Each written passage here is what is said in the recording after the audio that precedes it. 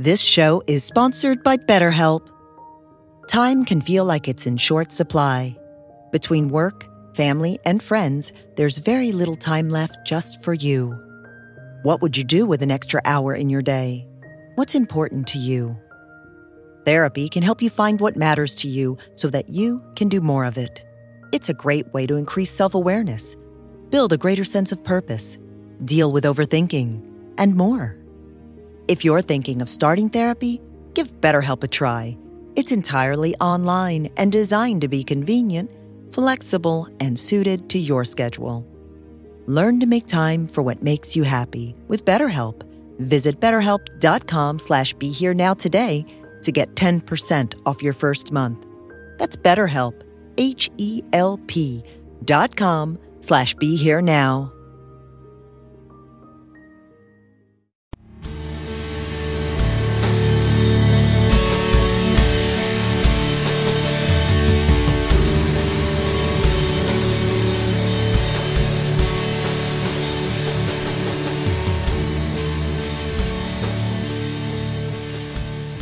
Hi everyone, this is Chris Grosso with the Indie Spirituals podcast hosted on the Be Here Now network, and my guest today is Sarah Bamford Seidelman. Sarah, thanks so much for joining me.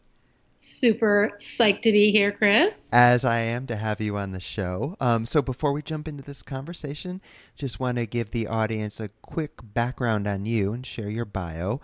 Sarah Bamford Seidelman was a physician living a nature-starved, hectic lifestyle until a walrus entered her life and changed everything. I love that.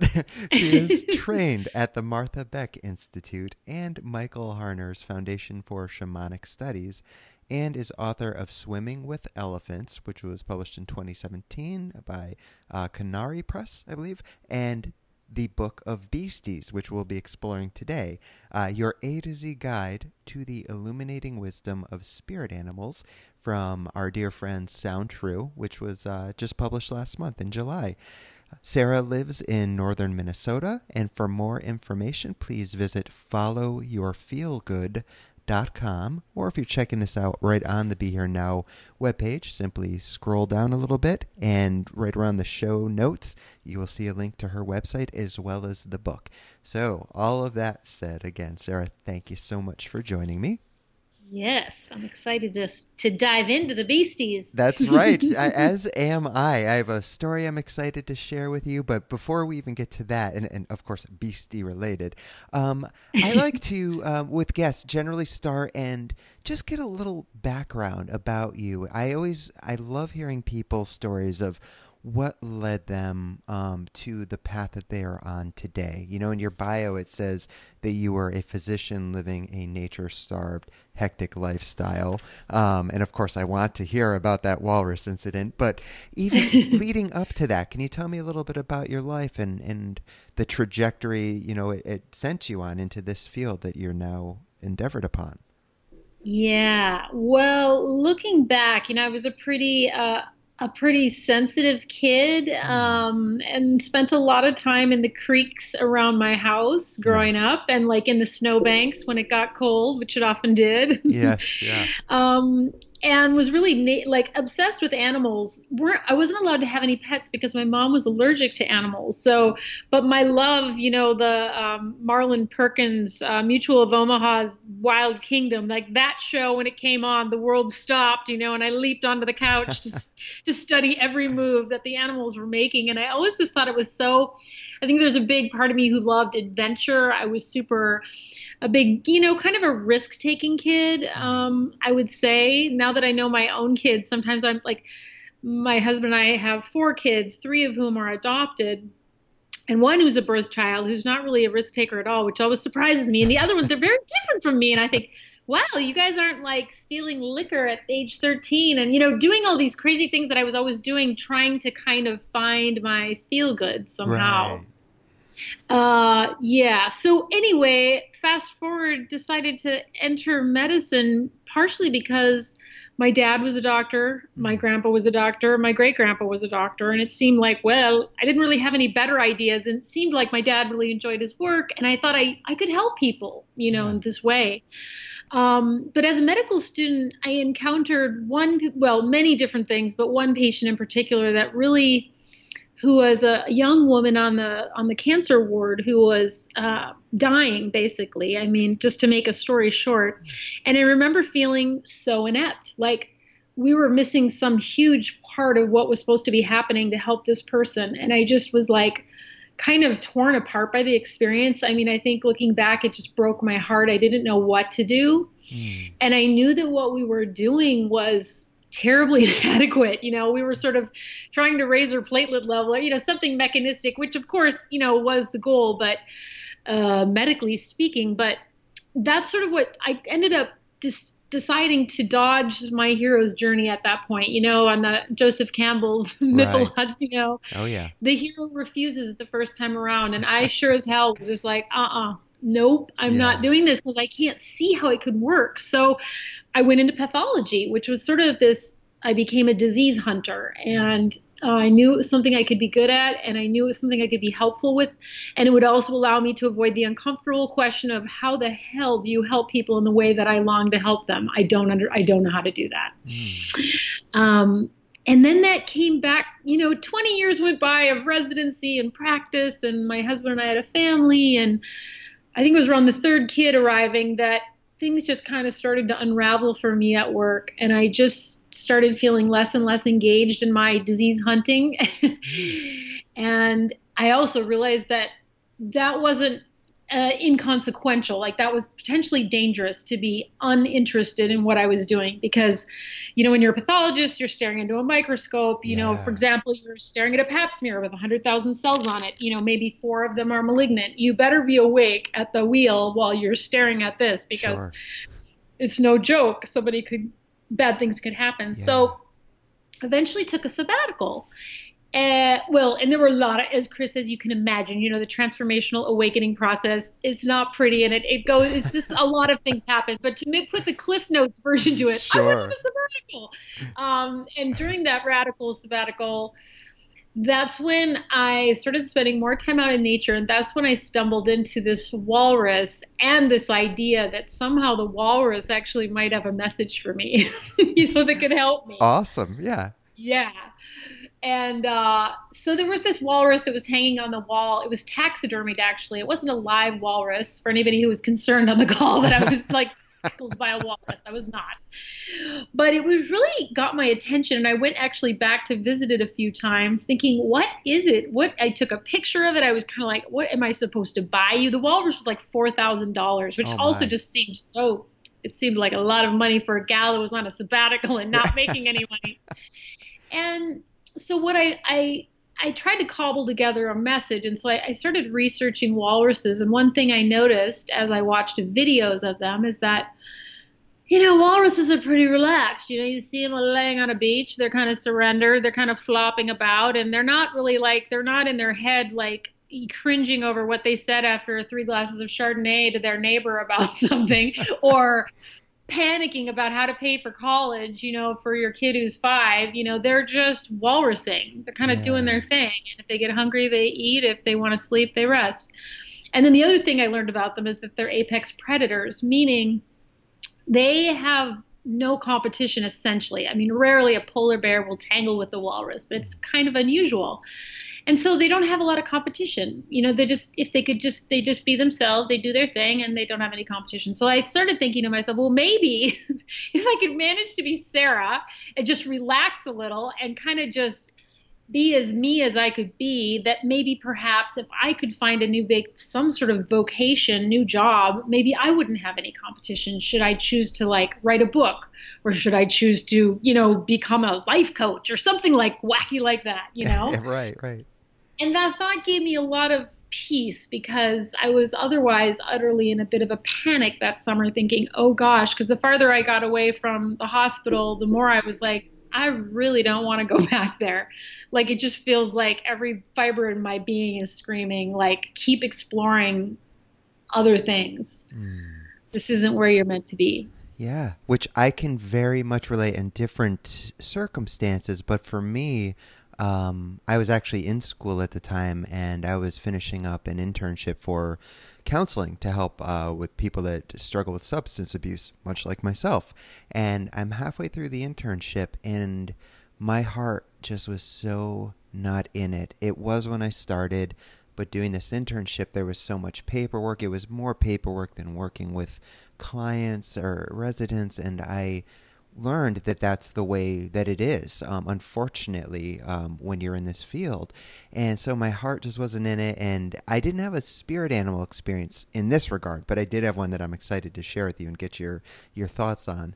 But the relation or the resonance I have with what you just shared is that it was something intuitive within me that I couldn't make sense of because I had no prospects of doing something else with the exception of this website that I just felt so called to do.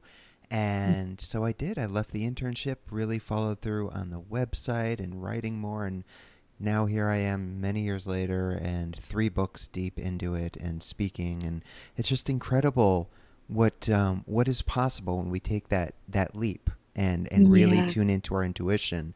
And so that's what I love about this book. I can say I've never had a guest on the show to talk about what you call beasties, which I am more familiar with, and I think probably any of our or most of our listeners would recognize more as like a spirit animal or a power animal.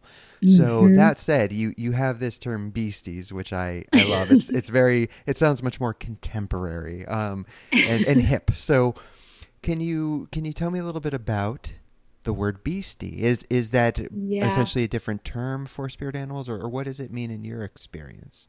Yeah, well, it kind of bubbled up when I started a podcast that summer, just thinking, I'm really intrigued about this. Like, I wonder if other people are interested in this idea that animals have messages for us. Yeah. And as we started talking about all the, it sort of became a shorthand for covering everything from like a ladybug up to something more mythical, like a phoenix or a unicorn.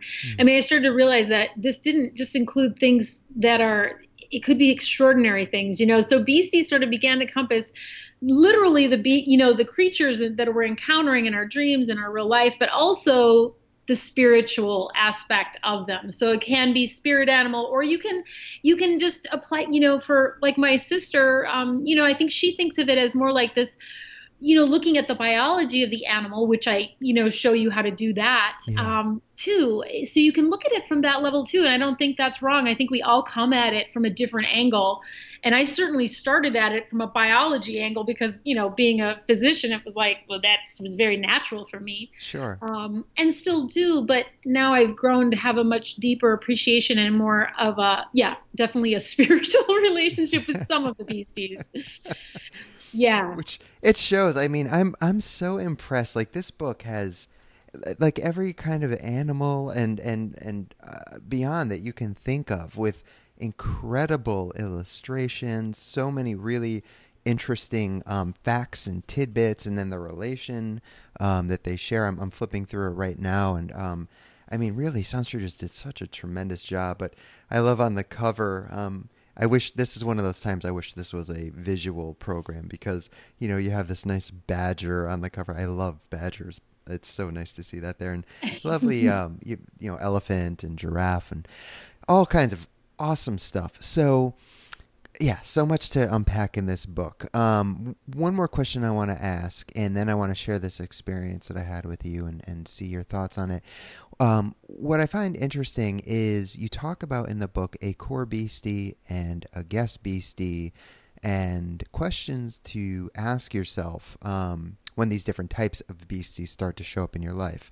Now, for me, I have what I would consider 2 beasties in my life that resonate. And one, because for me, in a lot of my writing, I like to write about both the light and the shadow, because I think that the shadow is often kind of, negated or shied away from, especially in spiritual conversations. But being a big fan of someone like Jung's work, for instance, that's where some of, if not the greatest work in our lives lies, is uncovering this unconscious material that is shadow material. So for me, I would say my kind of core beastie is that is a deer. I have always felt a deep resonance with deer. I run out in nature, always see deer, and they're so soft and still and gentle. With the exception of one time, I was running in a very isolated, like woodsy area, and a baby deer ran across the road, and I'm like, oh, that's so cute. And then the mother deer came hauling up from the field and made a screaming sound at me. I've never heard a deer make a sound, and I was like, oh.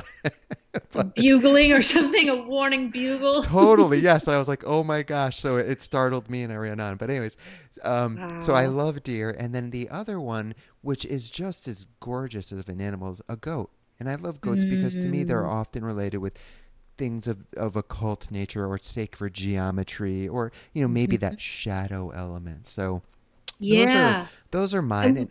And yeah, I don't know if one's a core, one's a guest.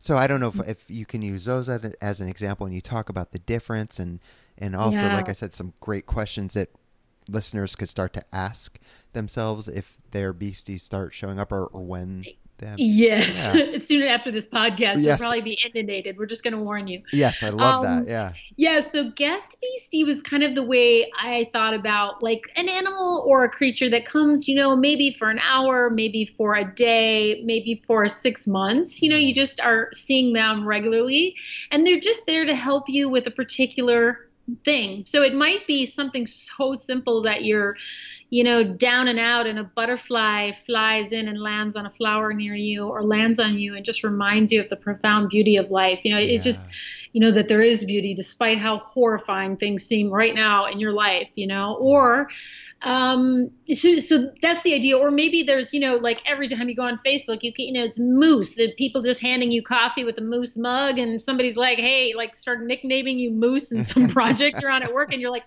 my God, I can't escape the moose. Like it's tracking you down.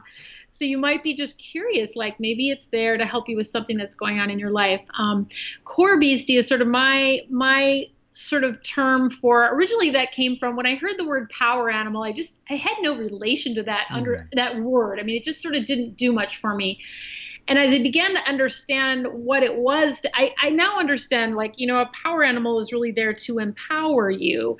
But at the time, it just didn't have a lot of resonance. So I had to sort of claim it for my own. And I started calling them core beasties, because it's like core, like the core of you, and sort of once you make this connection and discover who your lifetime beastie is, which I recommend you start with one. Sometimes as you start to be open to this work and you do more and more of it, and you forge a really good relationship with one, you'll get more, but start with one, because it's sort of like a friendship. It takes time and an investment of your energy and that to maintain it.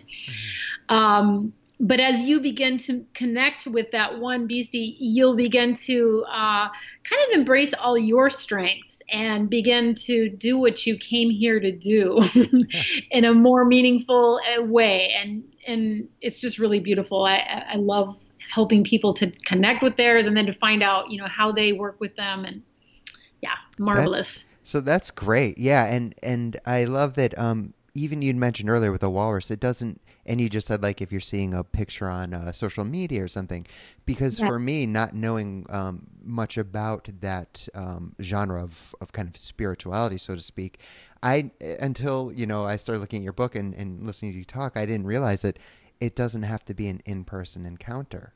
It can be something like you mentioned. And I thought, oh, wow, well, that makes things a lot easier, because I do have friends that have some goats in a farm not too far from me, or a non-profit land reserve. And there are goats around, but goats aren't something you typically see in nature. But, now hearing that, it's like, oh, awesome.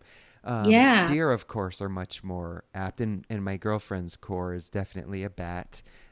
She loves bats, and those you see frequently here in our area of Connecticut.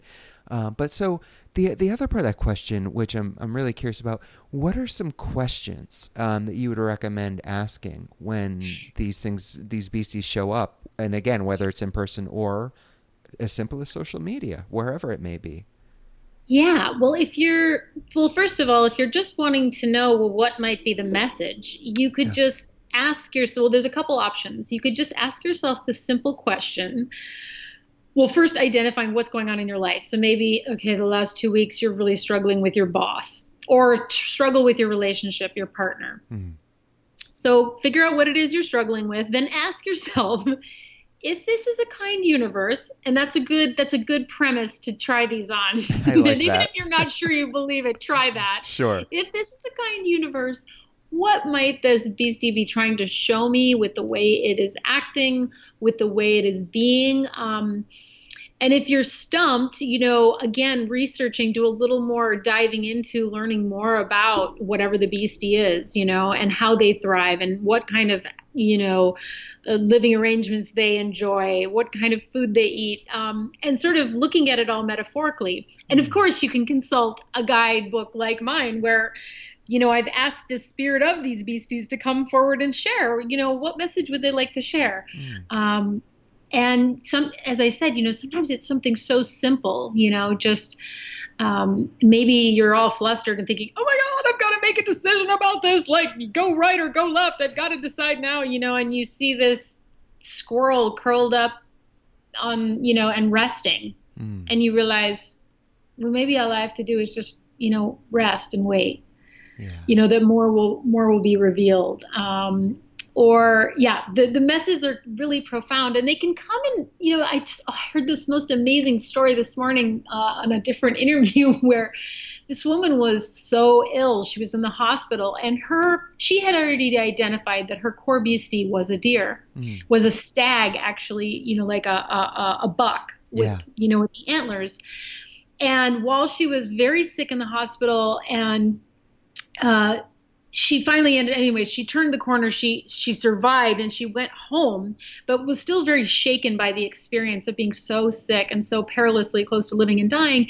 And her neighbor said, when you were at the hospital, something weird happened. And she's like, what? And he's like, well, this big buck leaped in over the fence into your yard, and then he hung out in there for a while. And she's like, well, what day was that? And it happened to be the day that she was like between life and death, like, and her fever finally broke, and she was able to get out of, eventually left the ICU or whatever it was.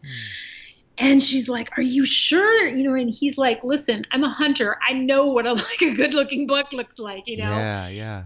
And then, so she felt that somehow that connection was that she felt like that was the miracle, and that this buck was kind of showing her in that the way that it was being reported in that way, that there was something deeper going on, right? Yeah, and really beautiful. So, well, I love that. I think that's great. And what I like too, like the squirrel, for example, the that you mentioned, like maybe just to relax and be a little more gentle, and that that while I was looking at your book, I remember thinking about this experience that I had, and I was like, oh man, I wish I had read this book earlier, because then I could have thought to ask some questions. But and listening to you speak, it's like, what, I got exactly what I needed in that experience.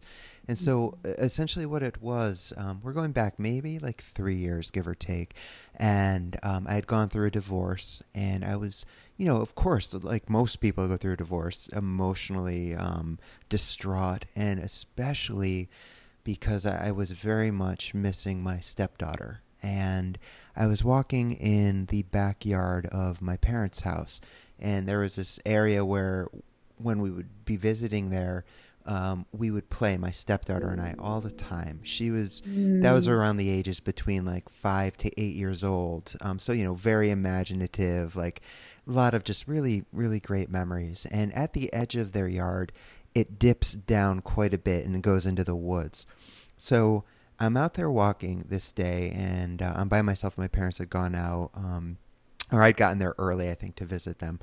And so it was an overcast day. It was a very light drizzle, like more of a mist than anything. And so it just added to that sad experience. And I was crying a little bit, and I got to the back, and I was walking around where we would play. And then I got to the very edge of where the backyard stops, and I look down about, I'm not great with guesstimating measurements, but I don't know, maybe 100 feet. So not very far at all.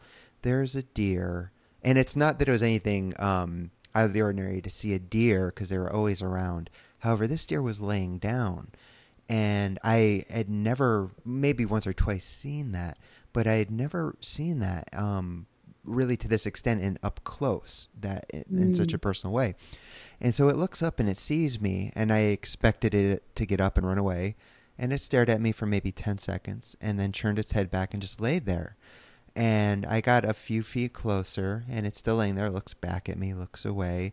And I stood there for at least 10 minutes. And in that time, there was a sense of just stillness and peace that came over me. It wasn't that the sadness went away, but there was, it was as if, and this, might sound weird to listeners, but it was as if that deer really helped bring some semblance of peace around this situation. Again, not alleviating it, but bringing a level of allowance, of acceptance. But it got to the point where I started worrying. I'm like, oh man, I wonder if this deer is actually hurt, because I've never had this kind of a encounter with a deer. So I started to take a couple more steps forward, about 15, 20 minutes into this.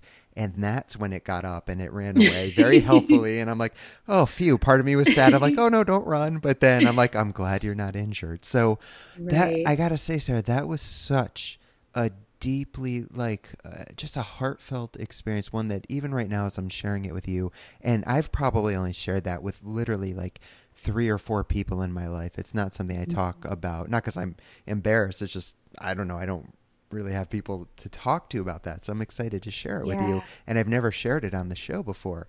So all that said, do you have any thoughts on that? Or, Yeah, well, I think these things are just so profound and they're beyond words. And if you've had an experience, I would say to anybody who's listening, if you've had an experience that felt the way that Chris has felt with that deer, where you just feel this profound sense of connection and like there's some sort of communication almost, or portal or relief or something has opened up between you and another beastie, it's like that's a really, I always think like a strong sign that that could be one of your your core beasties. So that can be one of the things. But these things are, they're just so like they don't, they're hard to explain to other people because they're in that numinous field of beyond our imagination and profoundly healing and restorative. I just last night I was in just the most foul mood. Oh boy, it was real bad. And so I went into the woods, into the backyard, and it wasn't like 45 seconds into walking down there. Now I didn't run into a deer, but I felt that same feeling, like the whole forest was just, breathing for me, like, it's okay. I'm still mad about whatever I'm mad about. And that, I still had as you say, it doesn't take it away, but it definitely soothes it. There's something like the immediacy or the burn of it or the singeing of it or whatever gets cooled, Yes. Yeah. Well, yeah. So I thank you for sharing that. And, it was important for me, I think, to share that story too, because honestly, and this is no surprise to the audience, I'm certainly one of a skeptical nature. I think there is something to be said for a healthy skepticism in life, not overly, skeptical where you close yourself off. But that's what I love about the Buddha's teachings is, he said, look, don't take my word for it. Try it out and find out for yourself. And I think that's one of, if not the greatest teachings offered in any spiritual circle. So important for me, and one that I remind myself of constantly. And anytime I give talks or write in books, I say the same thing. We need to find out for ourselves. So I can imagine someone, potentially listening and saying, beasties, spirit animals, I don't know about that. Right. I get it. Trust me, totally. I understand. But I'm telling you, from this experience, it was one of the most hands down spiritually beautiful experiences I've ever had. The deer didn't like send any telepathic messages to me, but no, I know it was an inner knowing, not a mental reasoning, but it was just that intuitive knowing that it was there because it was absolutely supposed to be there. And just really what a profoundly beautiful experience. And then the one you share about nature. Now, this is where I might lose some people. I'm sure you'll resonate, but I had another experience years before that running, where I was at the end of my runs. I like to walk and just stretch out my legs and let my heart rate lower. And I stopped, and there was this one tree, and I just stood there, and it was one of the most mystic, like almost completely non-dual experiences I've ever had, where there was just such an aliveness of this tree. And it was like this pulsating thing between this body-mind mechanism that is Chris and then this tree. And I don't know, I was just so aware of the interconnected relationship. And I'm in recovery. That said, I've had no shortage of psychedelic experiences in my life prior to recovery.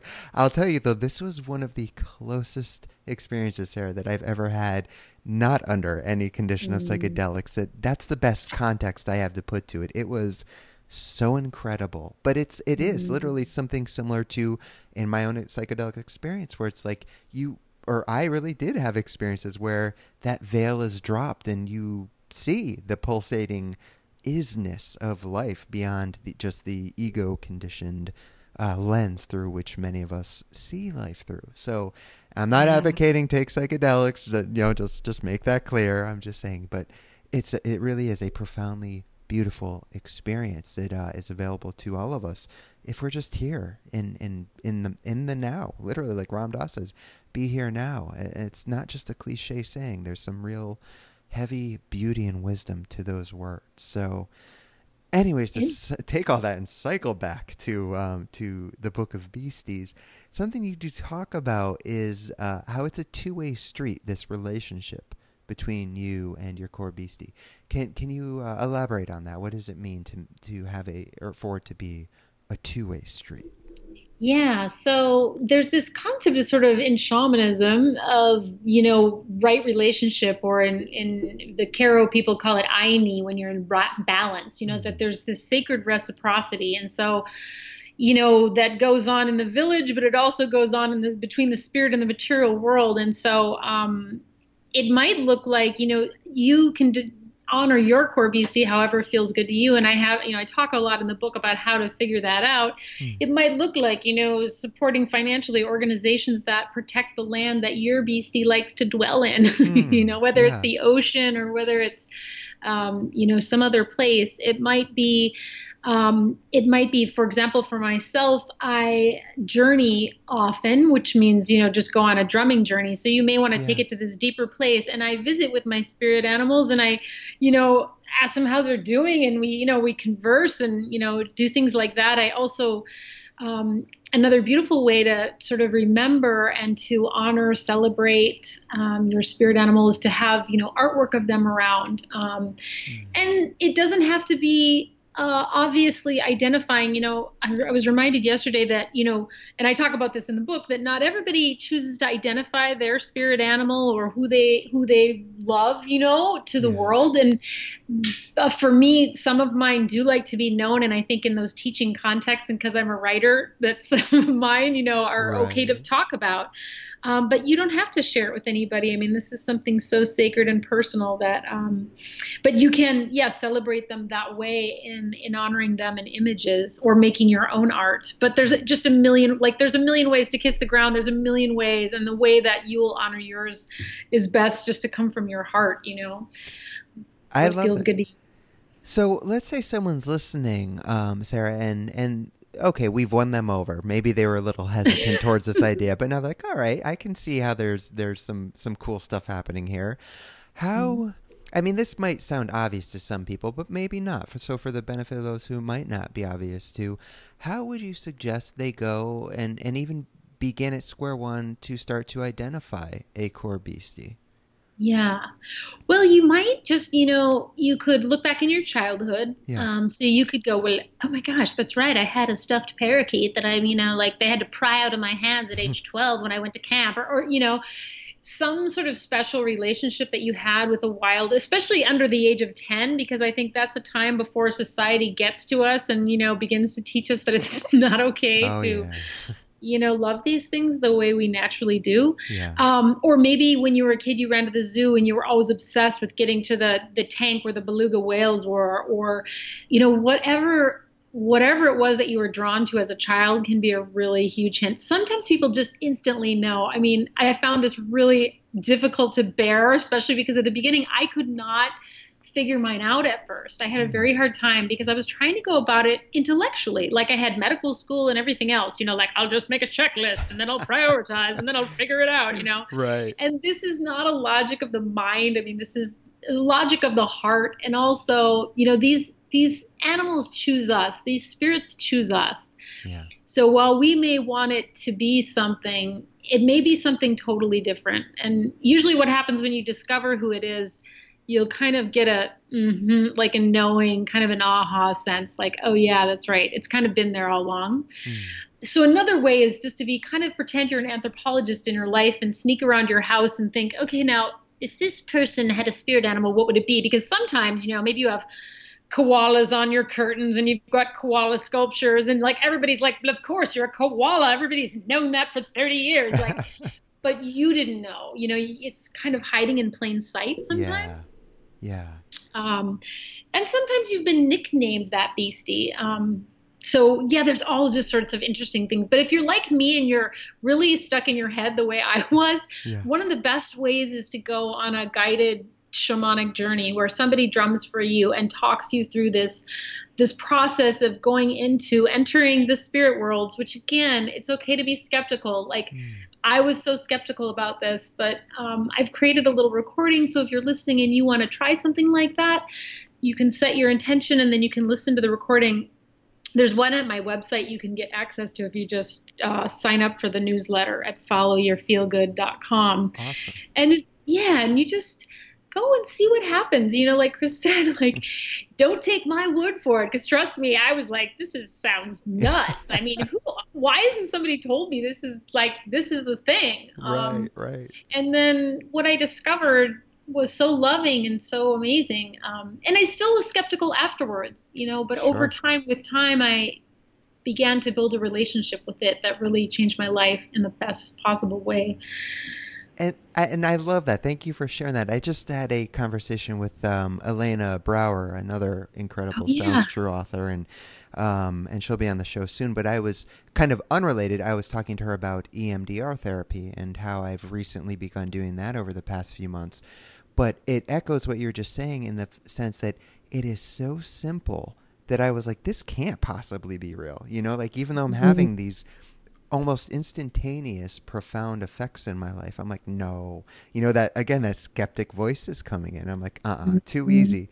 No, sometimes things in life really can be that easy. So whether it is a particular therapy or working with a beastie, that's why I love the opportunity I have to do this show and speak with so many different people and to have you on and talk about this stuff, because absolutely, why the hell not? Why can't these animals be incredible, guides in our lives? If a guru can be, or a teacher or whatever, I mean, life is the ultimate guru in a sense. So why can't an animal be just as valid of a guide as a sage or a yogi? So I think this is lovely. And so, I mean, we still got some time. There's two things I definitely want to talk to you about.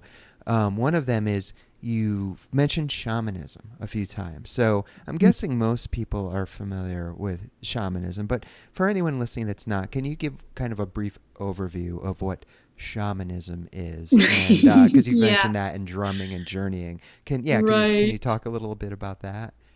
Yes. So shamanism is sort of this, I mean, it's such an insufficient term to describe this set of tools and technologies that have been around for thousands and thousands of years and are, embedded in shamanic cultures all over the planet, from Australia to Norway to Brazil to Colombia to, of course, this land we live right on here in North America.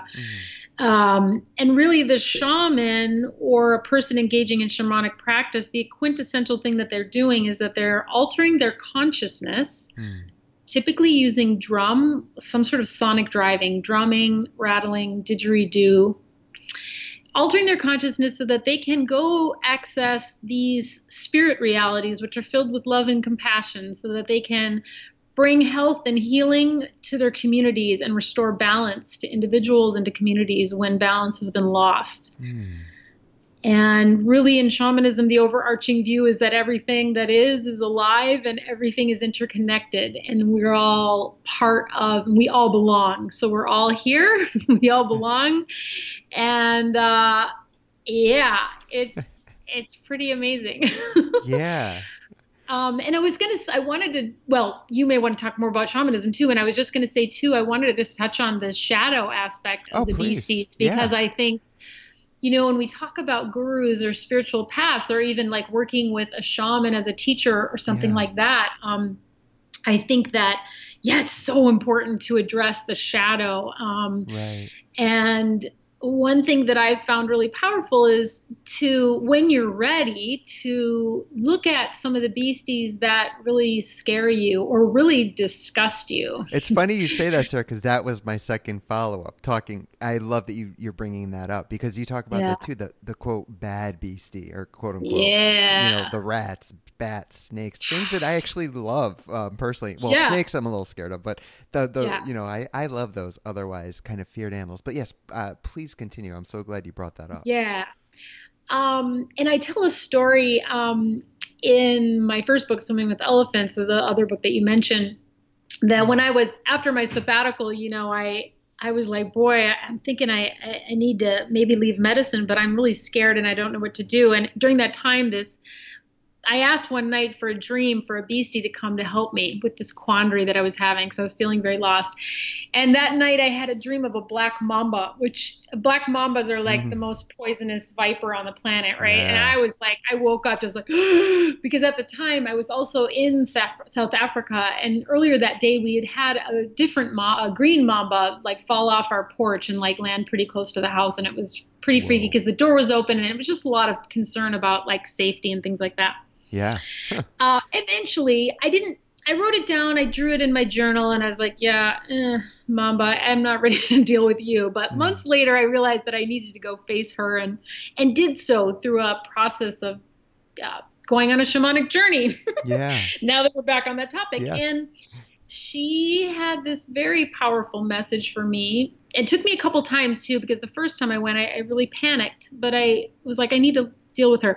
She wanted me, her invitation was like, you need to get up and dance with me.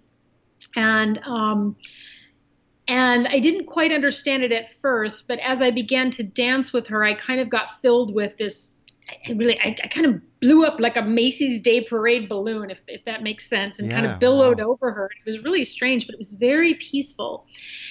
And when I came back from that journey, I sort of wrote down this idea that, power is, experiencing real, actual, unadulterated power is actually very peaceful. But the process of claiming it, is really, it's sort of up to us. And like at that point, I needed to get up and dance, meaning I wasn't going to lie on the couch and manifest a new career in healing somehow. Right. I needed to start talking about this, start working with other people, start offering and experimenting with this.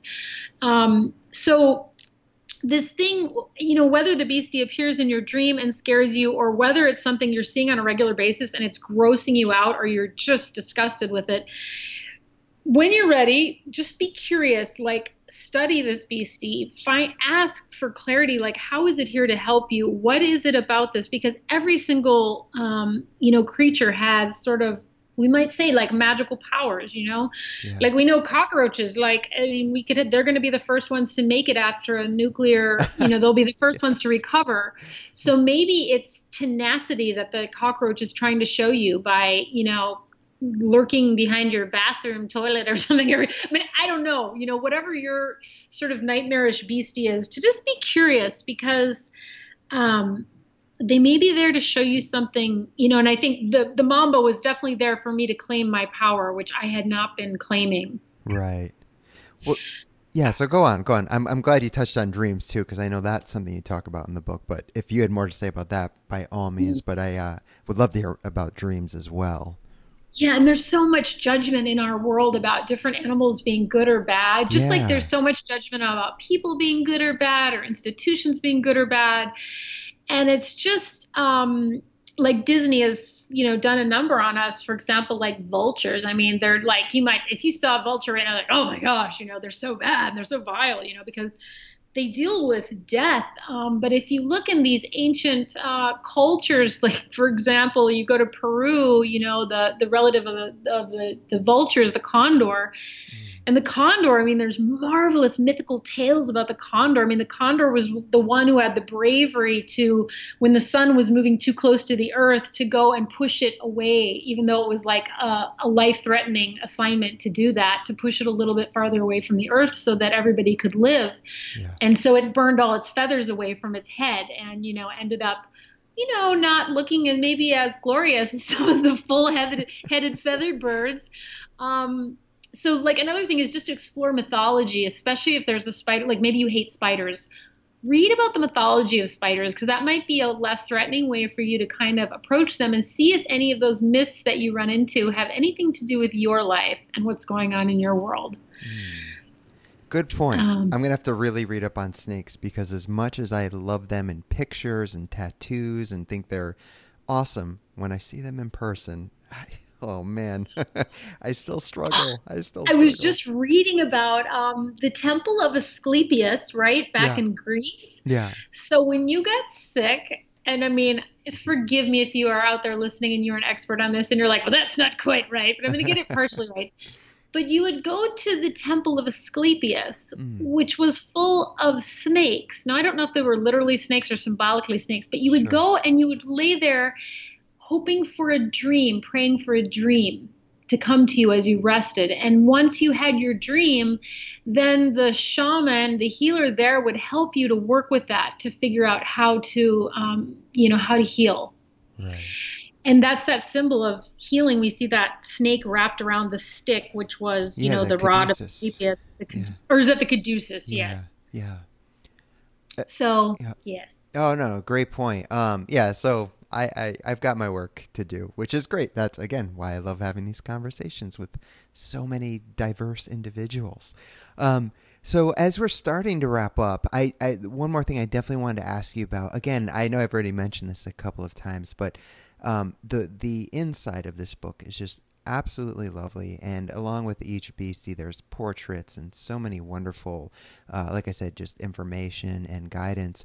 But can you talk about the portraits themselves, how they're set up, and the work that is there to be done with them?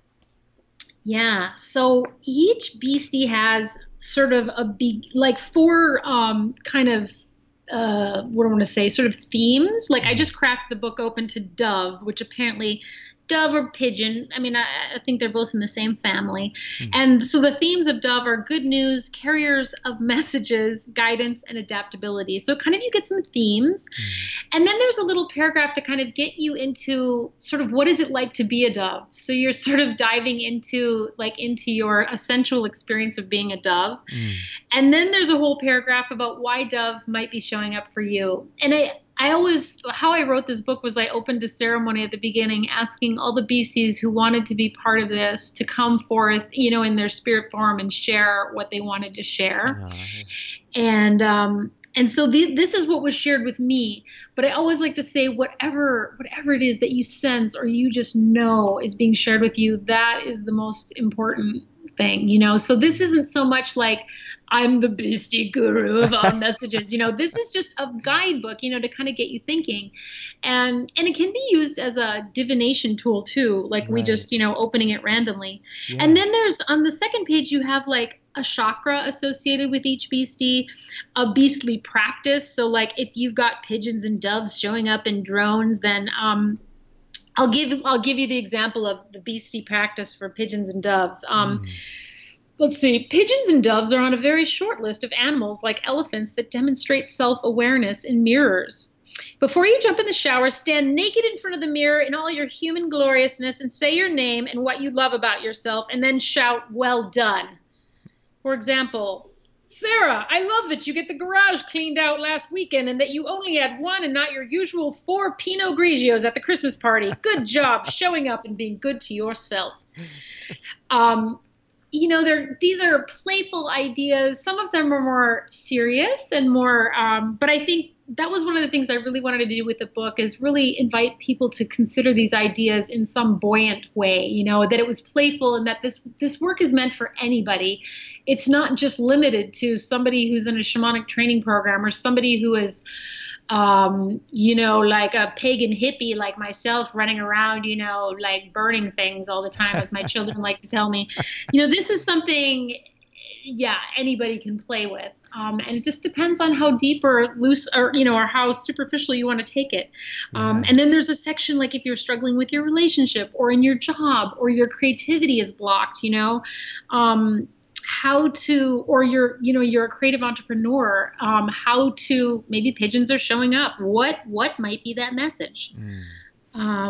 Yeah. Well, that's what I love, is that this book, yes, you've got that A to Z. I mean, that's the subtitle. It is an A to Z guide to illuminating wisdom of spirit animals. But aside from that, there's so much more going on. I mean, the first 61 pages, you have your introduction, you have a quick start, you have the practices of working with beasties, and it talks a lot about what we've already talked about and so much more. So it's not just this book of like, here's the animal, here's the information. It's engaging, it's entertaining, very insightful. And then you even have, which is great in your resources, you have an app, What the Walrus Knows, for iPhone and iPad, which is really cool. Something where it's just an extended, almost, I don't want to use the word curriculum, but extended resource for you in your beastie journeying. I absolutely love that. So, before I give you the kind of last word here, which I love to give my guests, because anytime you're discussing a book, which I know all too well about, when you're in a conversation, there's only so much you can talk about in that roughly hour or so. And I often say, we're really just beginning to scratch the surface of really what is in this book, because, I mean, you've got here, over 350 pages or 350 pages, give or take, of incredible information. So it's obviously beyond the scope of what's possible to really get into in super deep depth in an hour. But all that said, again, I like to leave my guests with the last word. Is there something you would like to talk about the book that I didn't bring up, a message for the viewers? But before we get to that, really quick, something that's been poking at me since I said it earlier was I made a comment about, not that I'm saying go take a bunch of psychedelics. I want to be very clear, though, that I am also not anti-psychedelics. And I know that sometimes with shamanic journeying, there are certain things involved with that, whether it's ayahuasca. And I also know sometimes there's not. But I just want to be very clear that just because I am in recovery, I am super open-minded to those things when they are part of a healing journey, whether it's under a shamanic context or not. And this is more to the audience, Sarah, not to you. But I like to just be very clear that just because it's not something that I personally partake in, I am super open-minded to that stuff. I am very grateful in my own life to a lot of these psychedelic journeys that I had, because they certainly played a role in opening and expanding my consciousness. So as I say with pretty much anything, as long as you're not harming yourself or others, to each their own.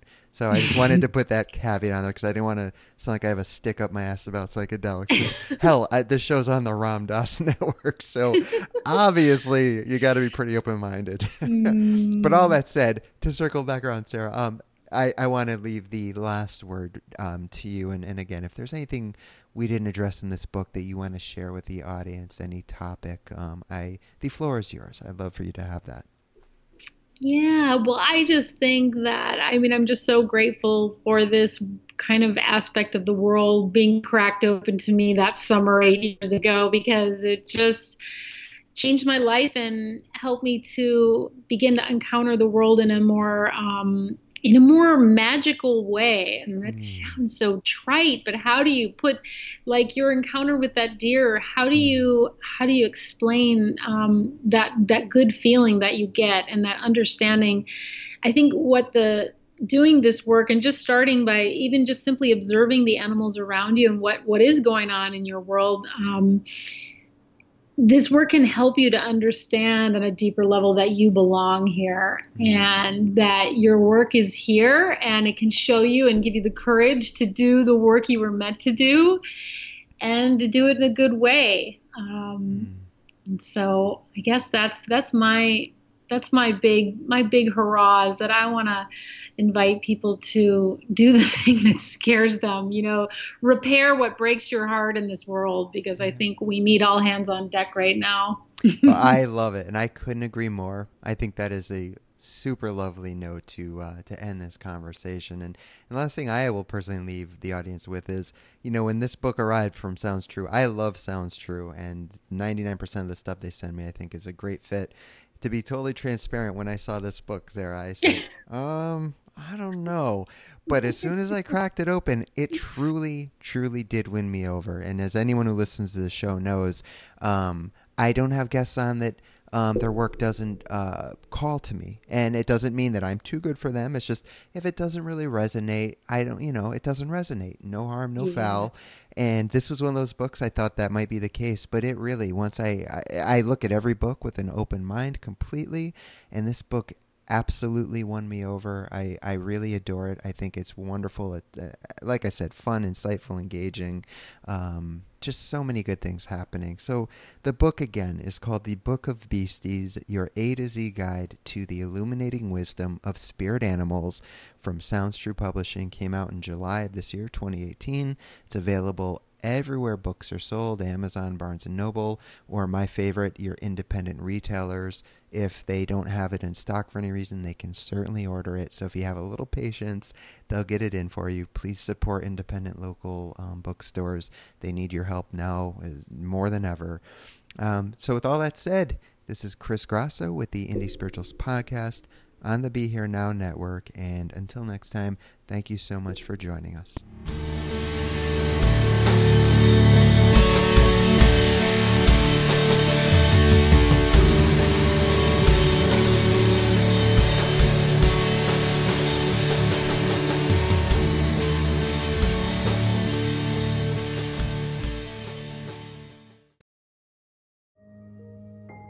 This show is sponsored by BetterHelp.